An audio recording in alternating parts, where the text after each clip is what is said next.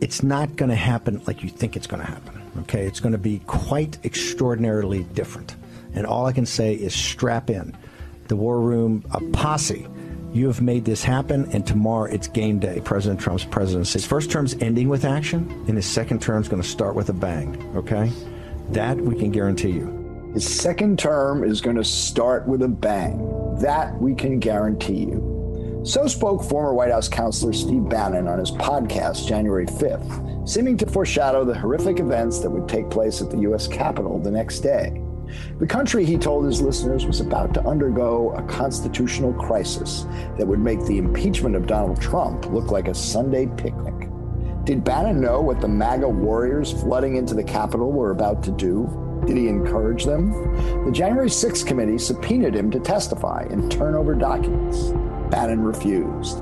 But on Friday, Merrick Garland's Justice Department indicted Bannon on 2 counts of criminal contempt of Congress. It was a move that was essential if the January 6th committee's subpoenas were going to have any value at all. But how will Bannon's indictment play out in court? And perhaps just as important, how long will it take to play out? We'll discuss, and then we'll talk to Evan Osnos of The New Yorker about his fascinating new book, Wildland, The Making of America's Fury, that charts how the country got to January 6th in the first place, a story in which Bannon plays a role.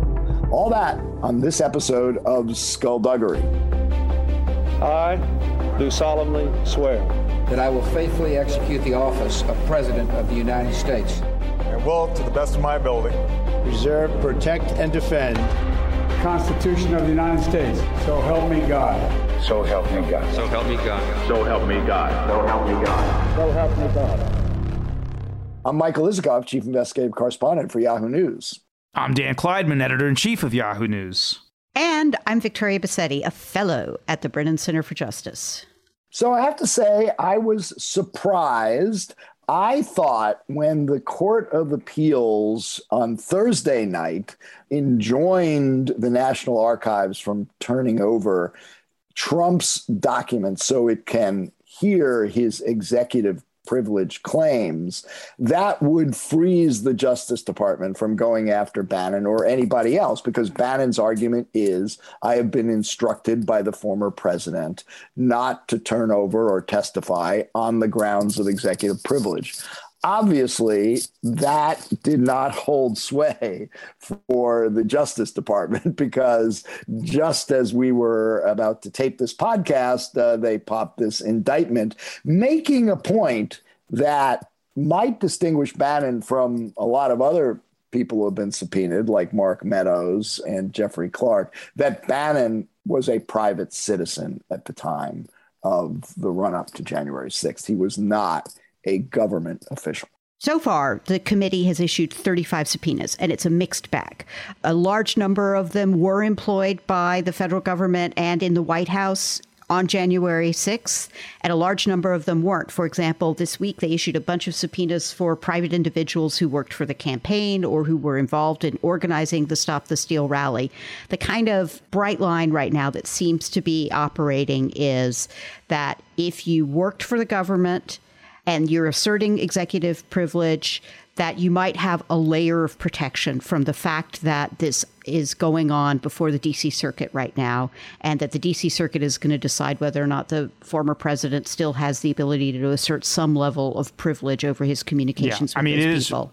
It is worth pointing out that even though Bannon may not be protected by the privilege because he's a private citizen, there still is this dispute about who owns the privilege, or if a former president has the right to assert executive privilege, and that is unresolved. The district court judge just this week said that the incumbent president, the sitting president, trumps, so as it were, the former president. So it may still be, this will play out over time, but it may still be that the Mark Meadows of the world will have to comply or could end up being indicted themselves. So we'll have to see how that plays out. It's hard for me to see when the issue is before the courts how... Not now. I'm saying over time. I'm just saying that there is still the possibility that Mark Meadows will will be forced to testify. So Mark Meadows, the president's former chief of staff, Jeffrey Clark, the former high-ranking official at the Department of Justice, have both indicated to the committee in varying levels of emphasis that they're not going to testify. They're not going to say anything because of executive privilege. Once the court decides on this, that they don't have anywhere to hang their hat anymore. Yeah, but which court? And this is going to look, I mean, they've set the Court of Appeals is set November 30 for oral arguments.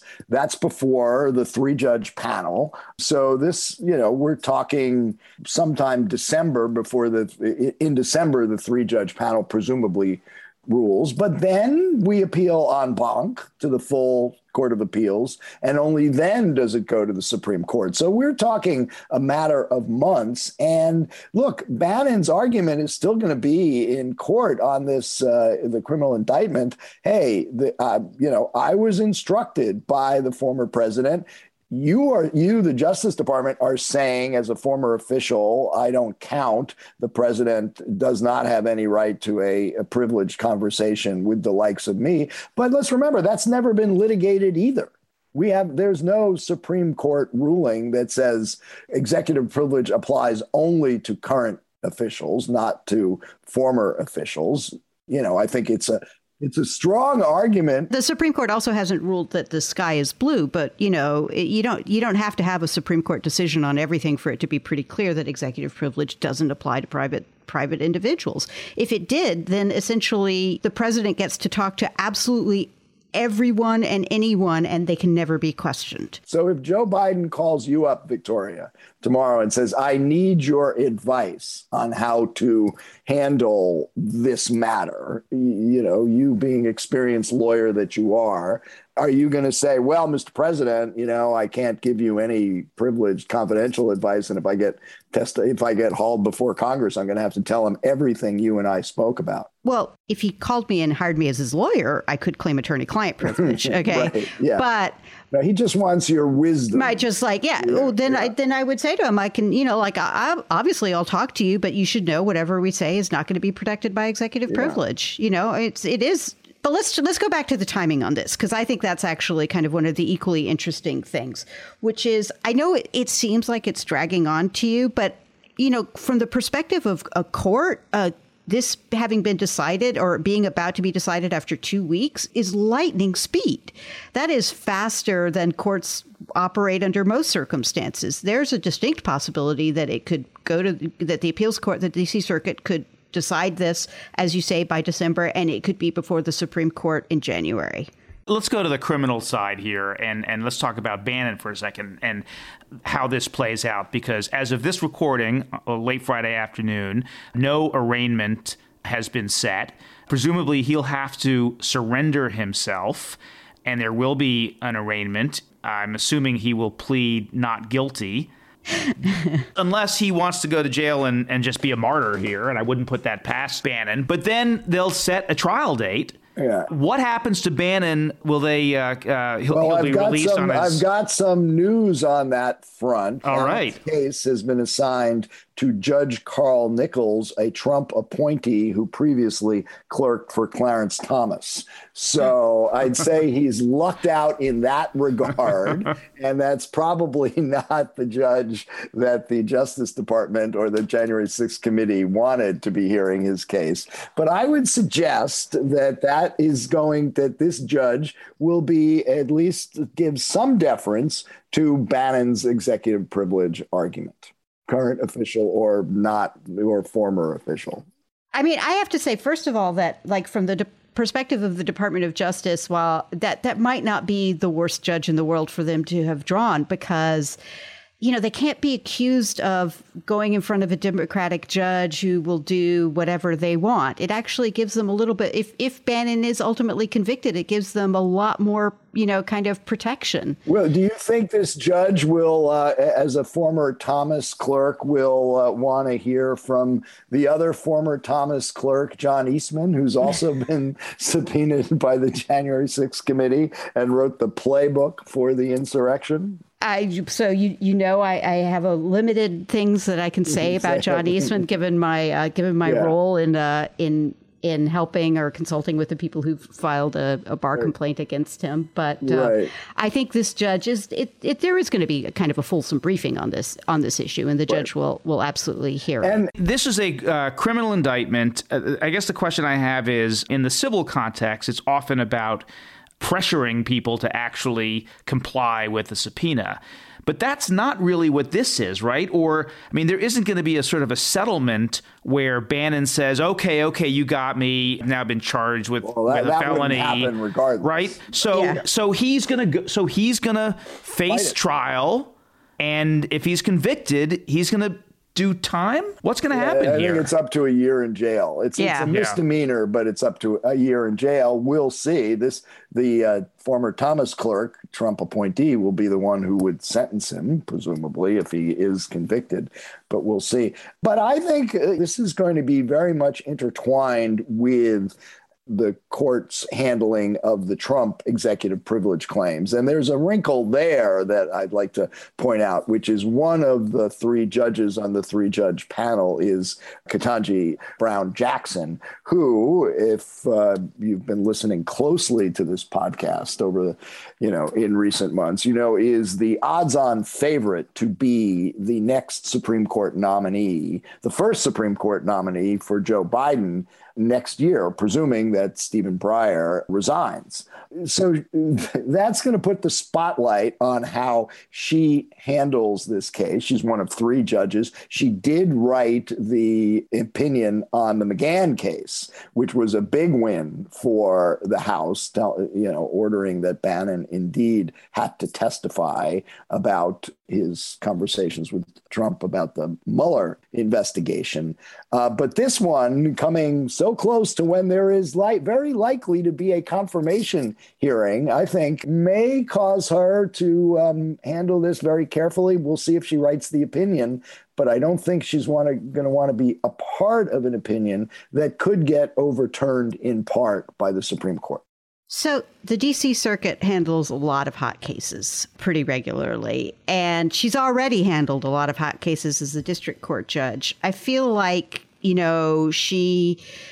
she's not the kind of person who's going to trim her sails out of fear of being kind of terribly or harshly cross-examined in a confirmation hearing, or fear of how the Supreme Court might handle her opinion. I mean, obviously she'll be meticulous about it, but it just doesn't strike me as the sort of thing that is going to push her into a shell or have her hiding. I think to me the question is the House going to win wholesale here and say they get everything and that there's no executive privilege, or, as seems somewhat more likely to me, especially after the Supreme Court gets through, that there could be some kind of split the difference where you have to make a claim about particular documents, which, if that's where this ends up, could really slow. But I don't get that. Down. I don't get that. What do you mean? Victoria, because, if the novel issue here, if the issue is who owns the privilege and whether the president, the sitting president of the United States, it's the sitting president's privilege to claim and not a former president. I'm sorry, William Brennan, in the only Supreme Court case that's relevant to this, which involved Nixon, it wasn't Nixon versus USA, it was a later one about his presidential papers, said that former presidents do have claims of executive privilege. There's a difference. In that case, the sitting president did not weigh in. In this case, the sitting president has taken a very firm position. Right. But, the courts are to look at, is executive privilege, important for all future presidents? That's the lens through which the Supreme Court has to look at this. I mean, Mike, you're right that the courts and the Supreme Court love every opportunity to finally parse every possible request for information and documents. And if they can kind of find a split the baby way of dealing with it, I wouldn't put it past I wouldn't put it out of the question. You could see a court saying that some documents like visitor logs and, the standard information flow and paper flow across the president's desk is, less concerning than a dialogue that the president might have had with the Secretary of Defense. So you could see a court sort of like creating a great gradations where they would allow kind of almost document by document review of whether or not it gets turned over. But my point is document by document review takes time. Takes time. And, the important thing to remember, even though the courts may be handling this quickly, is there's a ticking clock here, which is that the committee has got to get all its work done, including public hearings, which we haven't even begun to talk about. There was one back in the summer with the 3 police officers, but, we haven't begun, we haven't seen, Meadows or Eastman or anybody testifying in public, which is, where they want to end up. And, they've got to do it all next year. So we'll see how it plays out. Yeah. And on the other hand, this may give the committee a little bit of wind in their sails, because there are people out there who, even though they might, like Meadows, want to assert the privilege or have the privilege asserted on their behalf by President Trump, there are other people who just don't want to be indicted, And there is a little bit of an incentive here. You may not want to be. If you're a lawyer, for example. Right, exactly. So we'll All right. see. Well, anyway, enough of this. We've got a great guest for this episode. Evan Osnos of the New Yorker magazine, great writer, great reporter, and has a really wild and enlightening book out called Wildland, The Making of America's Fury. So let's get to it.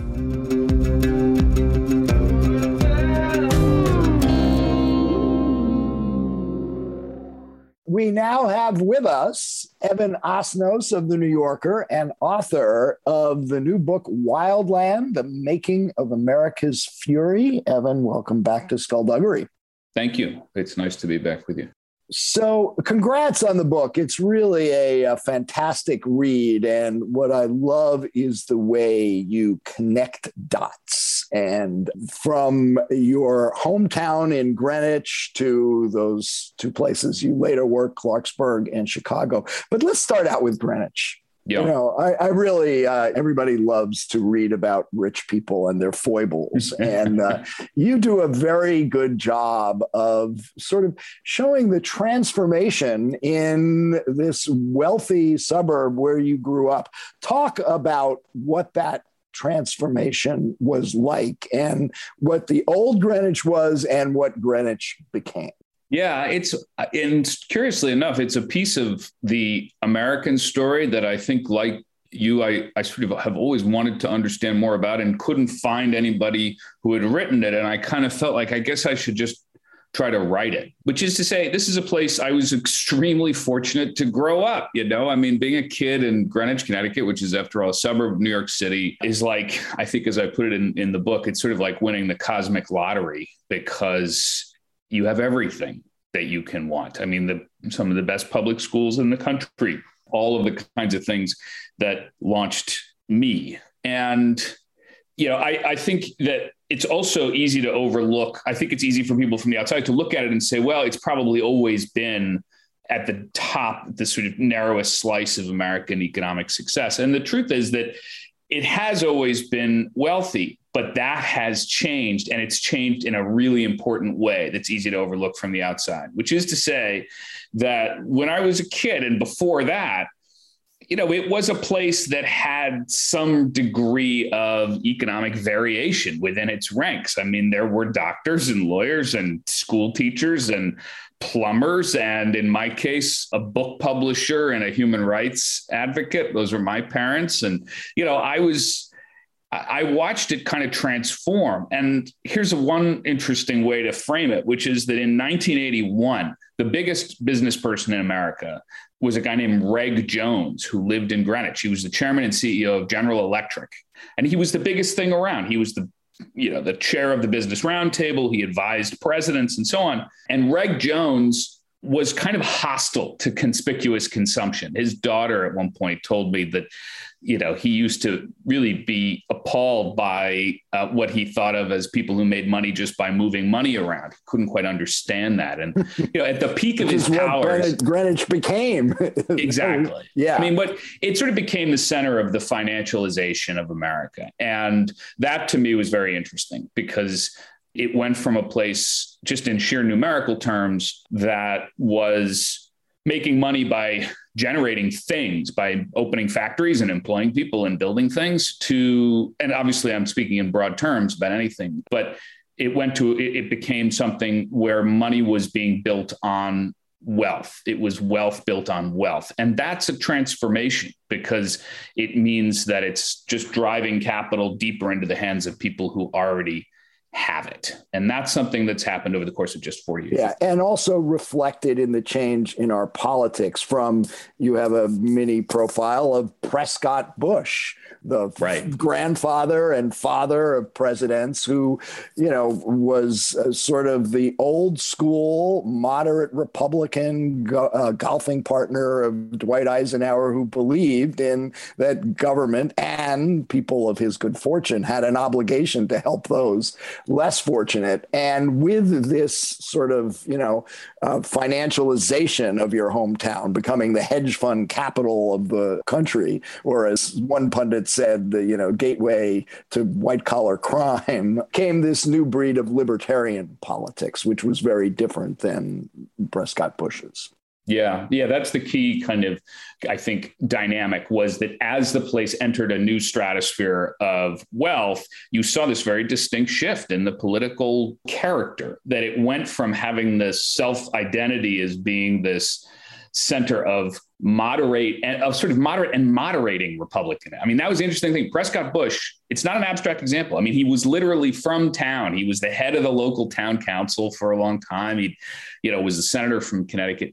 And his linear descendants in political terms, the people who ended up running the Republican town committee over the course of the last 5 or 6 years, are people who decided early on in the Trump candidacy, in a kind of critical moment, it's sort of one of these bellwether moments, they decided not to support Jeb Bush, who was, after all, almost a kind of son of Greenwich, and they actually threw their lot in with Donald Trump. And that moment was the thing that caught my attention when I started to say, how did this place that once saw itself as the bedrock of moderate Republicanism decide that Donald Trump was the future? That's the story I had to try to figure out. So, Evan, one of the things that's so compelling about the book and how you tell this story is that you center it in 3 places in America where you had formative experiences. So Greenwich, where you grew up, Clarksburg, West Virginia, where you got your first real job working for a newspaper, and then Chicago, where you were a reporter for the Chicago Tribune. And it's interesting because on the one hand, it's kind of like a kaleidoscope effect. You turn the kaleidoscope, you're seeing a different part of America. But to Mike's point before, there are all these fascinating connections between these places. And so I want to kind of pick up on that. And in each one of these places, you have kind of a main character who's representative of a lot of the themes that you write about. So starting with Greenwich, you write about a doctor. He wasn't a doctor for a very long time, named Chip Skowron. And he's a kind of a morality, his life is a kind of a morality tale for a lot of the problems in this country. So tell us about Chip Skowron, and then I want to move to Chicago. So Chip Skowron is this up-and-coming doctor, and he gets all the best training. And then somebody comes along and says, if you're losing interest in medicine, you should think about Wall Street. Because this was right at the moment that this new world was opening up, in which hedge funds and private equity funds were beginning to hire doctors to help them pick stocks. And he's so new to this that he actually literally goes to the bookstore and buys a book called Getting Started in Hedge Funds, which I bought, by the way. So I'm now perfectly ready to get into the business. But what's fascinating is he then, over the course of just a few years, makes a fortune. He made tens of millions of dollars over the course of the next several years. And it goes from one fund to the next. And pretty soon he finds himself handing envelopes of cash to a doctor in a bar, a researcher, to basically buy inside tips on a drug trial so that he can beat the market. And that, of course, insider trading, it was the beginning of his unraveling. He ends up getting arrested. And what's fascinating, he talked to me, he's a very generous teller of his own story. And it's frankly, as you can tell, a sort of tough story to talk about. but he's talked to me enough where I could try to get inside of his head about how did he cross this line between legal and illegal life, even at the very top of the American pyramid. How does that happen? And I found it really revealing because it was not unique. I mean, it's worth my mentioning here that in Greenwich, on the road where I grew up, I mean, the street is called Round Hill Road, and so many people were getting involved in criminal cases. There were so many people getting either arrested or sort of wrapped up in financial shenanigans that it was nicknamed Rogues Hill Road. And I wanted to understand how that happened. How did Rogues Hill Road come to be? And there was a support group for white-collar criminals you talk about in Greenwich. Yeah. Yeah. There was so many folks. They started finding each other and they would meet and talk about how do you come back after white-collar crime. So take us now to Chicago and to a young man that you met named Maurice Clark. How did you meet him? What does he represent in your story? And we'll get to this. I think there's a kind of a fascinating connection between what was happening in Greenwich and what happened in his life.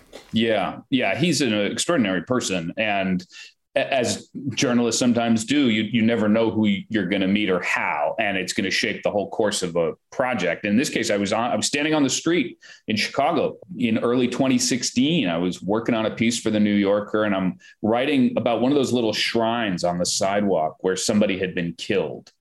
And a guy comes up to me. A lot of those in Chicago. There are a lot of them in Chicago. Exactly. And it became one of the things that sort of drove my reporting there, was trying to understand that. And this guy came up to me as I'm standing there and he says, "Who are you with?" And I said, "I'm with the New Yorker magazine." And he said, "Is that the one with the cartoons?" And I said, "Yeah." And he said, "Well, I used to read that." Question, by the way. Yes, exactly. Right. Well, you get it on the Upper West Side of Manhattan and evidently on the South Side of Chicago. Yeah. But what he said next really interested me. He said, "Well, I used to read it in prison." He said, "I was the only one who did." And I thought, I want to understand a little more about this person. And his name is Maurice Clark, and just a fascinating guy. I mean, we're about the same age. We had both had kids around the same time. And I just couldn't help but sort of look into his life and see this sense of these kinds of two very non-intersecting but parallel American experiences. And he said, "If you really want to understand why this person, whose name was Philip Dupree, why he got killed, I'll take you around the neighborhood and I will show you what happened." And I said, "Okay." And he got in the car and I said, "So why did you go to prison?" And he said, "It was attempted murder. And I was 19. And he spent a decade in prison and came out."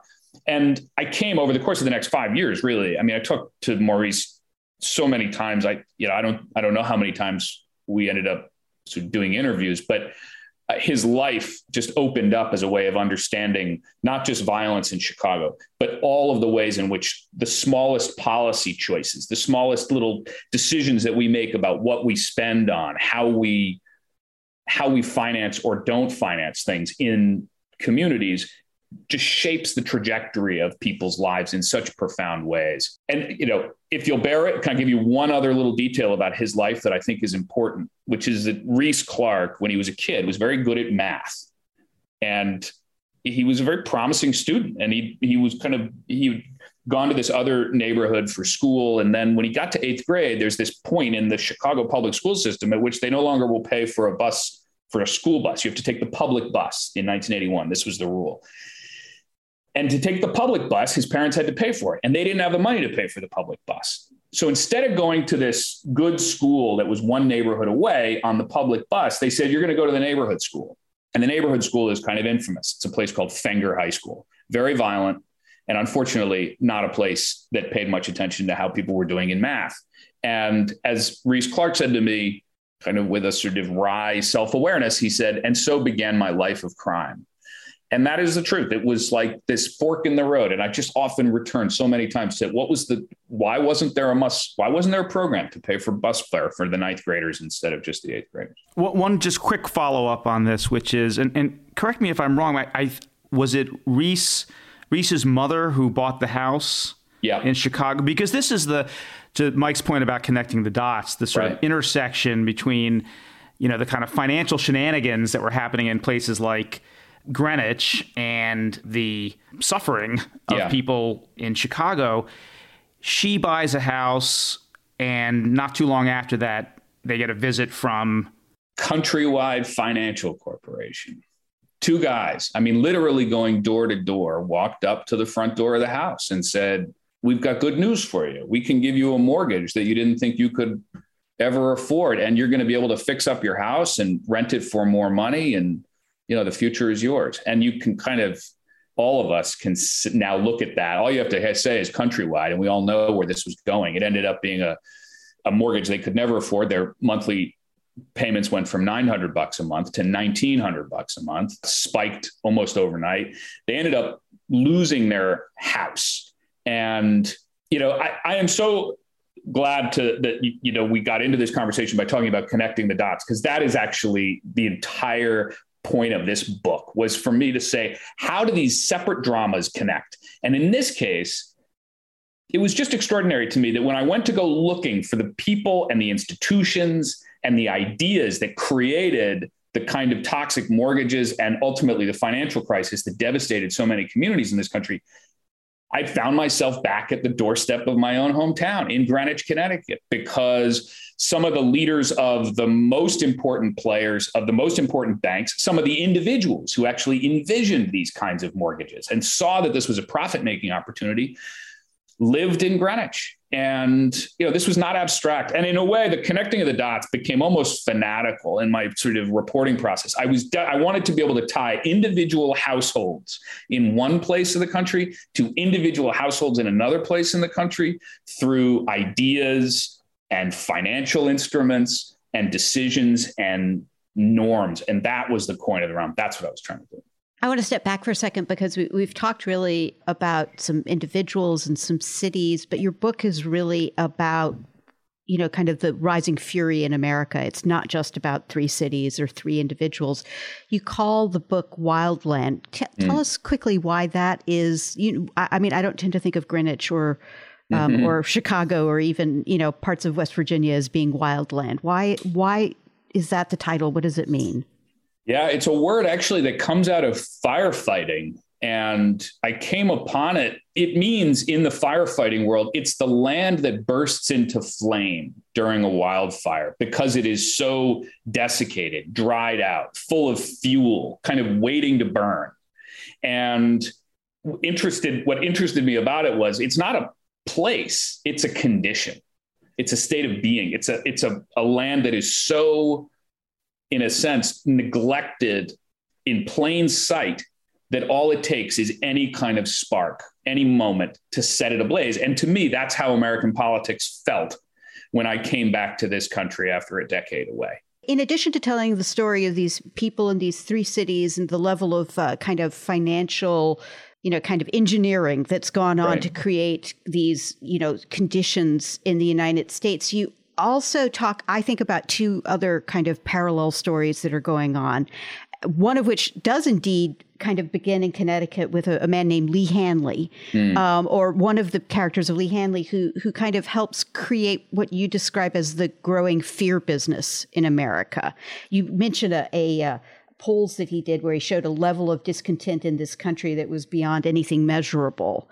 And then parallel to that is a radical change in the news business, in the way America used to talk to itself. I mean, you describe it as the way America used to talk to itself, which is pick up any newspaper and it's America talking to itself. And I'm sort of curious how those worked in tandem and created the kind of wildland conditions that you discuss in the book. Yeah, that's another point of connection, in a sense, because Lee Hanley is somebody whose name doesn't really mean much to most people because he was very much behind the scenes, but he was one of the people who he was a very prosperous heir to a fortune in Greenwich. And, in a way, he could have sort of naturally been the moderate Republican type, sort of Prescott Bush-like, got his Yale education, and somebody, described him as a man who, wore sort of salmon-colored slacks and went between Palm Beach and Greenwich. And there was a way in which that kind of figure used his wealth in American politics for a long time, and the way that changed. And one of the ways that changed was that Lee Hanley became kind of intoxicated by the idea that he could produce these figures on the farther right end of the Republican Party began to support people like Ted Cruz and Scott Walker. And eventually it led to more and more fringe candidates. And then he became involved with the Mercer family and with who, after all, was one of the primary backers of Steve Bannon and Breitbart. He started working with Bannon, started working ultimately with this project that's kind of a sort of little footnote of history, but had huge impact, which was called the Candidate Smith Project, which was the idea of finding a candidate, a kind of Mr. Smith type from outside Washington, who might be able to galvanize all this anxiety in American life. And they ultimately ended up settling on Donald Trump. And they together decided to begin to back him. And that's one of those pieces of the prehistory of the Trump era that needed to be described. And what's fascinating to me is that here it is, the money is coming from Greenwich and from Palm Beach, but ultimately they needed a public, they needed a body of voters. And for that, they were aided by the fact that the world of information was changing so rapidly that you could essentially get your message out there much faster. And if your message was, be afraid of immigrants, be afraid of people coming to take your money, be afraid of whatever, then there were ways to do that. And one of the reasons why that was happening was because newspapers were dying and people were spending much more of their time kind of in this national political world. In a sense, I came to think of it almost like people were uploading their political lives to the cloud. You would be in your house, but you were participating in this kind of political conversation that had almost nothing to do with your community. It had to do with these kind of national ideas. And there were just some amazing little indicators of that. I mean, the sheer number of newspaper jobs that were vanishing is by now something that people in our world, I think, know. But one thing we don't always fully appreciate is that just the way in which we were communicating with each other was being transformed. I mean, the average soundbite, as I mentioned in the book, went from being 62 seconds long half a century ago to being 8 seconds on average today. So there was just this kind of skittering attention in which we were moving from one thing to the next. And as that happened, that plays into the fear economy because it makes it much easier to give people just little tiny tidbits of information. And as we all know, a tidbit of information can often be much more terrifying than actually understanding something in 3 dimensions. Let's talk about another place in your Stations of the Cross here, Clarksburg, West Virginia, because it kind of your chapters there are quite fascinating because they go to what I think is a fundamental paradox here. You spend time as a newspaper reporter in Clarksburg. This is a state that is one of the poorest in the country, that was highly dependent on a coal industry that has been suffering, and as these hedge funds moved in and cut back benefits for the miners and all sorts of environmental degradation, a state that was really suffering from the kinds of economic changes you're describing. And yet this is precisely the time it is going from a primarily Democratic state to a solidly Republican state, which, seems a little explain, how we get a state that has suffered from what's going on becoming such a robust red MAGA state. In some ways, it comes down to the politics of loss. And I'll tell you exactly what I mean. I moved to Clarksburg, West Virginia, right out of school. And, it was 1999. And I show up in this place. And what's fascinating about it, it's a small city in the northern part of the state. It's got 16,000 people. And what you immediately sense about it is it had this tremendous sense of ambition about it. I mean, it looked physically, there were these tall buildings, sort of, 8 and 9 story buildings in the middle of this little downtown that had been built at the beginning of the 20th century when they really had this ambition to be a major place. They had some of the first telephones in the state of West Virginia. And I mean, even the little newspaper where I was working, we put out 2 full newspapers a day, not just editions, but like full newspapers it was the Clarksburg Exponent and the Clarksburg Telegram. And there were these banners that hung around town that even when I got there still said Clarksburg voted the All-American City of 1956. So there was this way in which it had this period of success in its history, almost like the muscle memory of being a thriving place. But that was leaching away quite actively. I mean, the coal economy was dying. It was actually the glass factories that had been the big local employer. Those were disappearing. But what I came to realize was that it matters tremendously how things die. It's not just that industries go away. It's what happens as they're in the tailspin. That has a huge effect in our politics. And what happened was that people in town became very aware of the degree to which sort of the decline of their, not just their businesses, but their culture, their sense of identity and well-being and all these things were that as that was happening, they knew there were people sort of over the economic horizon in places like Greenwich, they didn't know exactly where, who were kind of riding the collapse. And they kind of felt that sense of something was being actively taken from them. And into that moment drops Donald Trump. And I think, first, it was actually Karl Rove who sensed this opportunity. I mean, I describe in the book that it was just an amazing seam in American history that deserves to be recognized, which was 1999, 2000.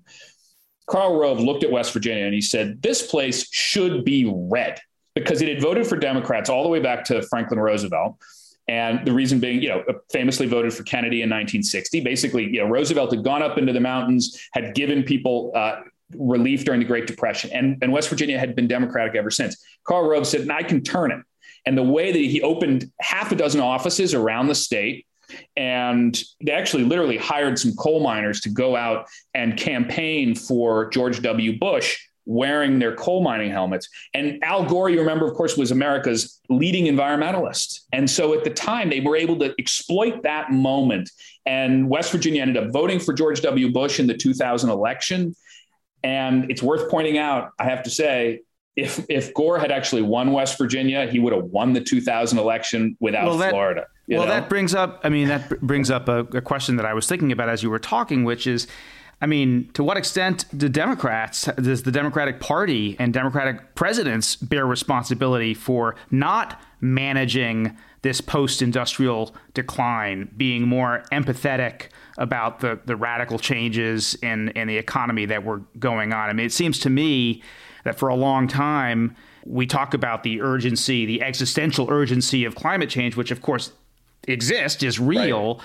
But what do we do about the people who are going to be left behind? Yeah, it's a hugely important fact. I mean, there is a moment in the 2016 election, a kind of fateful moment, when Hillary Clinton was talking about West Virginia and coal mining. She went down to West Virginia. She was sitting, Joe Manchin had kind of brought her in, and she said something that the full sentence was fine. What she said was, we're going to put a lot of coal miners out of work, and we're going to put them to work again in the new economy with new energy businesses. But of course, that's not what was playing endlessly on attack ads after that. All that anybody heard for months afterwards, we're going to put a lot of coal miners out of work. And that, she has written about is probably, she says, her biggest regret from the 2016 campaign. Kind of a fascinating moment. The reason why it became so electric was because it satisfied what people already assumed about the Democratic Party. And to understand that, I remember the most interesting thing I think I came upon in the reporting for this book, which I didn't really put in quite this clear form, and I think it's worth stating clearly, is that in 1960, Jack Kennedy came to Clarksburg, West Virginia, and asked people to vote for them. And not only Jack Kennedy, Jackie Kennedy came, and Bobby Kennedy came, and Teddy Kennedy came. Lyndon Johnson came. Hubert Humphrey came to Clarksburg, West Virginia. And in fact, Kennedy went on television for a half an hour and answered questions from people there. And I talked to the folks at the Historical Society, and I said, would you figure out for me, they've helped me with this project in various ways over the years. And I said, would you figure out who are the other presidential candidates who have come since 1960? And they went off, they said, sure. And they looked and they came back and they said, well, we can't find any, except maybe it seems that Jesse Jackson may have come once in 1988. So there was a degree to which Clarksburg fell off the political map for the Democratic Party. And this is not an indictment of the Democratic Party. I mean, look, the reality was there were all kinds of reasons why it fell off the map, partly because unions were becoming much less powerful and important. But the sheer fact of it was they did stop paying attention to a place like Clarksburg in quite the way that they could have. And I think there is somewhat of a belated recognition that was part of the part of the ingredients that Trump exploited in order to win. Well, in light of that, let's talk about the guy who was the subject of your last book, Joe Biden, and how he's been doing to address these fault lines in our politics. Clearly, his since we last had you on when that book came out, when he was riding pretty high, right. Poll numbers were up. He had just passed the economic stimulus thing to where we are today, where he's like, barely over 40% in some polls. And there seems to be some, disquiet in the populace. Yeah, I would say that my keen instruments are picking that up as well. I'm noticing that. So, what, give us your take on, how Biden's been doing and why he's been sinking as much as he has. Well, I think there's a few pieces of it. I mean, number one is that I think there was a turning point around the withdrawal from Afghanistan when it became, rightly or wrongly, fairly or unfairly, it became this moment. The images were so appalling, frankly, to Americans. They just felt so at odds with what we imagined ourselves to be. And look, reality was that he was doing something that the overwhelming number of Americans wanted, which was to get out of the wars that have been grinding on for 20 years. But I think seeing the way that it was conducted, the chaos that accompanied it, put him on his heels, and he was slow to absorb it. And he initially was kind of a little bit dismissive of the idea that it wasn't going well. He finally kind of got to it a few days late. And at that point, they had to it was an uphill fight ever since, because that conveyed the sense that these guys who had been presenting themselves as the voice of competence, the ones who had experience in foreign affairs, the ones who could conduct legislative maneuvering, then it started to feel as if, if that's not working, then all this other stuff doesn't look good. And COVID, of course, was coming back. You had the Delta surge and so on. But I think what's actually below this, what's kind of running beneath this on a deeper level, is that here we are now 10 months or so after inauguration. And this is a guy who came out and said, my goal is going to be on inauguration day. He sort of, said, this is literally my life's work, is to try to repair the divisions in this country. And the fact is, that is not a project that any president can achieve in any simple way. It's simply not. It is this is what Wildland is all about, that this is a fracturing of the political landscape that is so deep and so fundamental. It kind of reaches down into the core of our kind of political earth, that it's not the kind of thing that can be repaired. And I think there has been this growing disenchantment on the left and in the middle of the party, and of course on the right, about the reality of how deep the divisions are.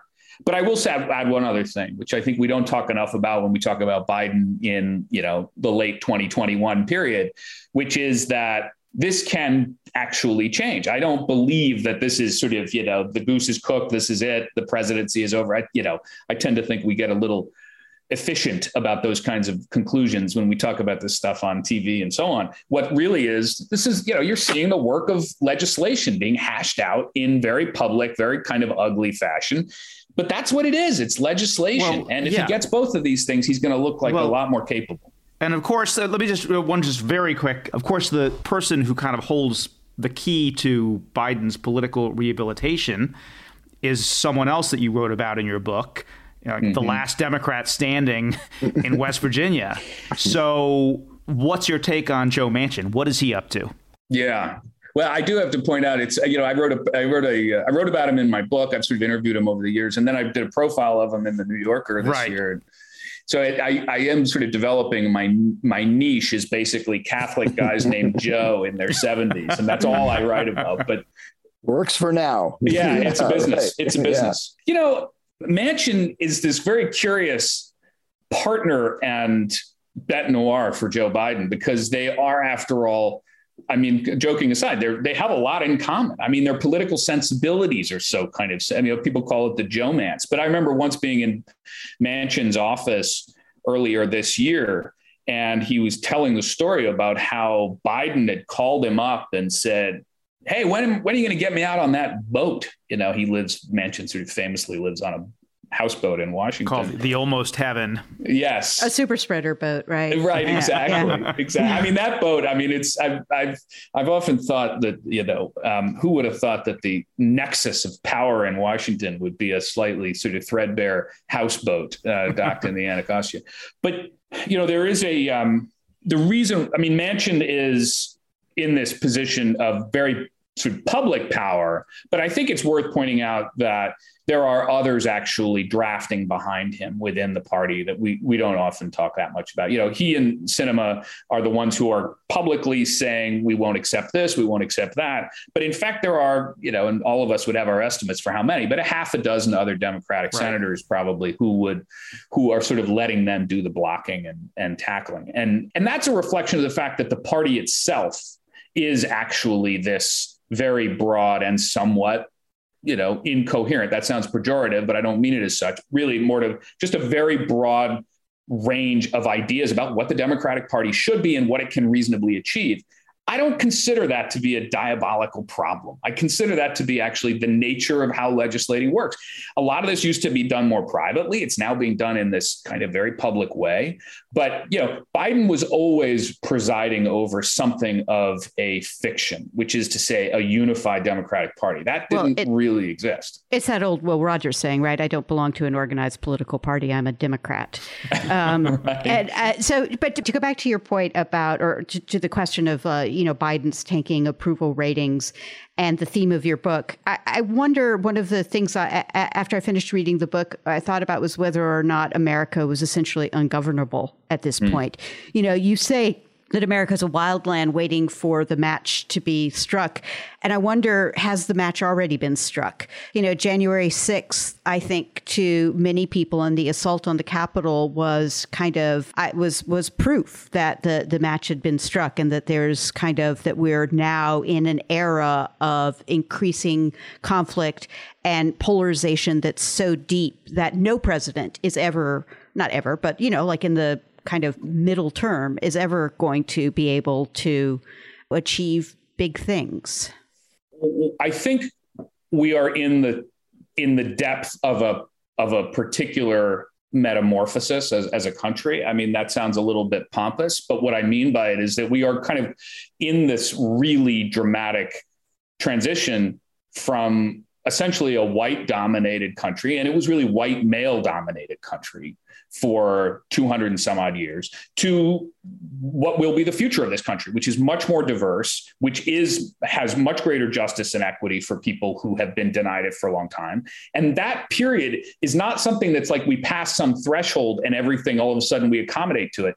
No, it's this decade-long period of tremendous conflict. I mean, I had this fascinating interview that ended up being just a one-page thing in the book that turns out for me to be something I return to a lot. In the very early days of the Trump phenomenon, I was interviewing a guy who had been, he was a great sociologist of the far right, and particularly of white nationalist organizations. And I called him up because Trump was getting all this support from white nationalists. And I said, what's going on? And he's a guy out in St. Louis named Leonard Zeskin. And he said, he's a MacArthur genius in the 90s. He'd sort of he was kind of this visionary. And he said, well, curiously enough, I wrote something and put it in a time capsule. We had one of these time capsules in town at the Millennium. And in the time capsule, I wrote that in the early decades of the 21st century, the United States will convulse around issues of race and of identity and of class, because it will essentially be a process of the white majority coming to terms with what it's losing. And he said, and it will continue, and it will peak around 2050 when we go from being majority to being the minority. And he said, and I said, so he said, it's happening faster than I thought. And I've often thought that he actually was onto a big truth. And I'm sort of, as a political writer, I guess I'm kind of settling into the reality that whether we call it Trumpism or we call it something else, that politics of loss and the raging against that is going to be a fact of our lives for more than a decade to come. And I say that with sadness, Yeah, well, since Victoria quoted Will Rogers, I'll quote you quoting somebody else from the same era Great quote from the book. This is H.L. Mencken. The whole aim of practical politics is to keep the populace alarmed and hence clamorous to be led to safety by menacing it with an endless series of hobgoblins, all of them imaginary. Oh, man. I mean, that is, if that's not today, I don't know what is. I've been working on a piece for the New Yorker, which will come out soon, that has had me listening to a lot of conservative radio. And I will tell you, the United States right now has refined the technology of scaring the bejesus out of people. That's the fact, and we do it hour after hour, day after day. And as long as that's the case, our politics is in a state of kind of high agitation. Well, There's hold on. I just want to ask one last. All right, sorry. Yeah, I just want to ask. You want to come where's back the hope? I was going to read the Galbraith quote, by the way. I always No, I mean, one of the themes in your book is this kind of tension in our history between kind of individualism and this reaching for the common good. And I guess the question I have is, I don't think any of us should be waiting for a, white knight president to come along and fix things. I guess the question is about collective responsibility to change things. And how do you think about that? Yeah, that is actually, all kidding aside, that is actually where I see the hopeful prospects here, which is to say that this is not a solution that can be fixed by a single leader. That is the reality. And, part of Joe Biden's agony is that he is kind of rhetorically committed to repairing our divisions, but he utterly does not have the instruments to do it. Nobody does. That has to come from all of us. That has to come from a recognition of how we organize our economy, the sheer empathy we have for people in other situations who don't look like us, the ability to acknowledge suffering. And the reason why I find this encouraging is actually we are living in a period in which, as painful and as kind of furious as this is, it's actually also a time in which we are much more openly, actively aware of the depth of our problems. Simply the fact of a book like Wildland, which, when I started writing it 6 years ago, I have to tell you, I was almost a little bit kind of self-conscious about telling friends that I was writing a book about this kind of crisis of empathy in America, this inability to understand how my actions were influencing your life, those kinds of things. And actually today, in the wake of a year of protests against racial injustice by, people of all kinds of different descriptions, not just Black Americans, but people who really sort of came to say, I am appalled that this country is treating people this way, that kind of recognition is part of the process of this pendulum beginning to swing more towards this recognition that we have a collective ethic, or at least a collective responsibility. And that gives me reasons for optimism. Well, on that somewhat more optimistic note than your last dismal analysis. This is part of my role on this podcast, the sunny personality. Yes. Anyway, I'll stick with the darkness in Wildland. But Evan, I want to thank you. It's a great read. The book is Wildland: The Making of America's Fury. Oh, my pleasure. Thanks to all three of you. That was fun.